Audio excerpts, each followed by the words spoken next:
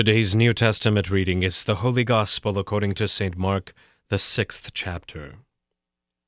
King Herod heard of it, for Jesus' name had become known. Some said, John the Baptist has been raised from the dead.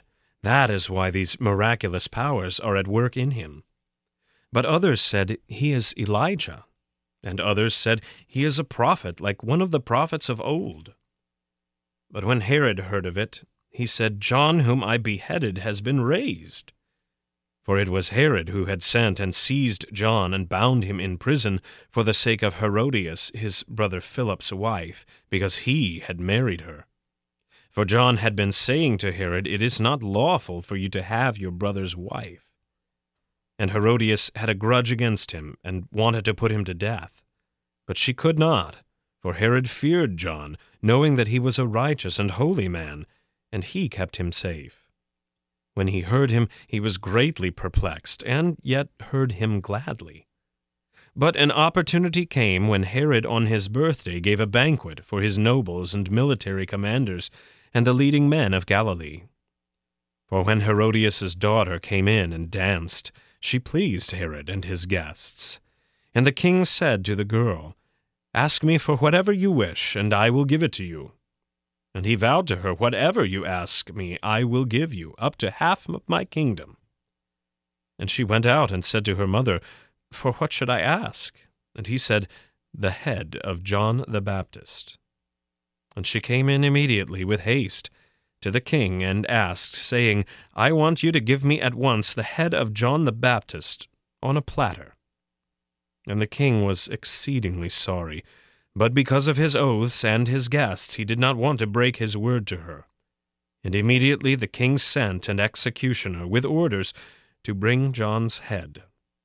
He went and beheaded him in the prison, and brought his head on a platter, and gave it to the girl, and the girl gave it to her mother. When his disciples heard of it, they came and took his body and laid it in a tomb. The apostles returned to Jesus and told him all that they had done and taught. And he said to them, Come away by yourselves to a desolate place and rest a while. For many were coming and going, and they had no leisure even to eat. And they went away in a boat to a desolate place by themselves. Now many saw them going and recognized them, and they ran there on foot from all the towns and got there ahead of them. When he went ashore and saw a great crowd, and he had compassion on them, because they were like sheep without a shepherd. And he began to teach them many things. This is the word of the Lord. For today's meditation on God's Word, we welcome Pastor Jason Harris. Grace, mercy, and peace to you from God our Father and our Savior Jesus Christ. Today's meditation is from Mark 6 in our reading.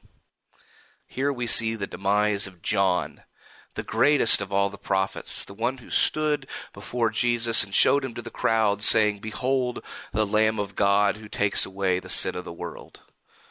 Yet though he be greatest of the prophets, in the eyes of the world, he is the least. He is nothing.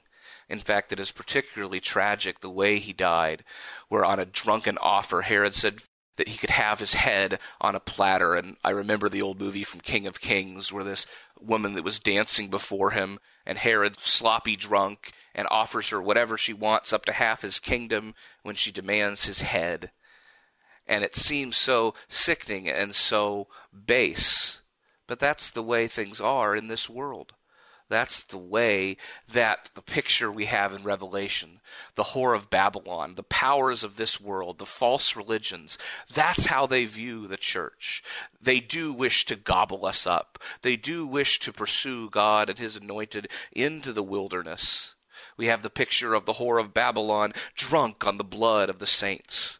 We might picture this worldly woman, this false church, as she dances before the kings and is shown love by all the powers and principalities of this world.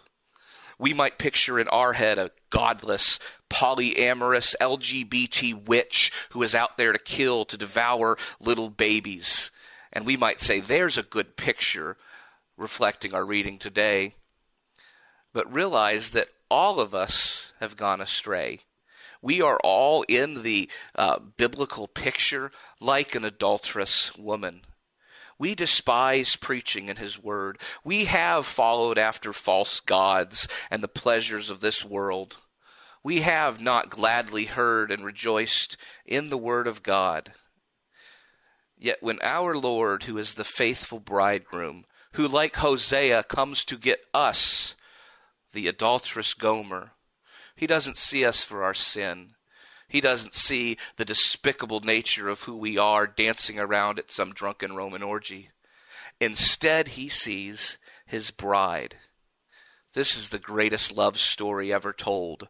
Love to the loveless shown, that they might lovely be, even when we are in the midst of killing and persecuting the Lord's anointed.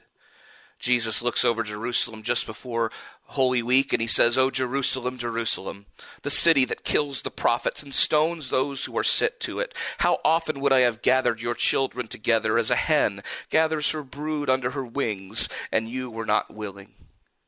This is similar to the statement Jesus made in our reading today in Mark 6. He looked and saw the crowd who have gone all over the countryside and had no food, and he said, when he went ashore, he saw a great crowd and had compassion on them, because they were like sheep without a shepherd.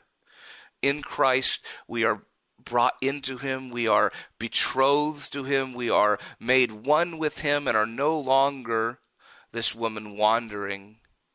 We are his chosen bride. We are presented before him as blameless and pure. We become the new Jerusalem, coming out of the cloud, coming out of heaven, prepared as a bride, beautifully dressed for her husband. This is the way our bridegroom sees us. This is why we await for our bridegroom to call us and to come to us, to have compassion on us and gather us together into the wedding feast. Now may this peace which transcends all understanding guard your hearts and your minds in Christ Jesus. Amen.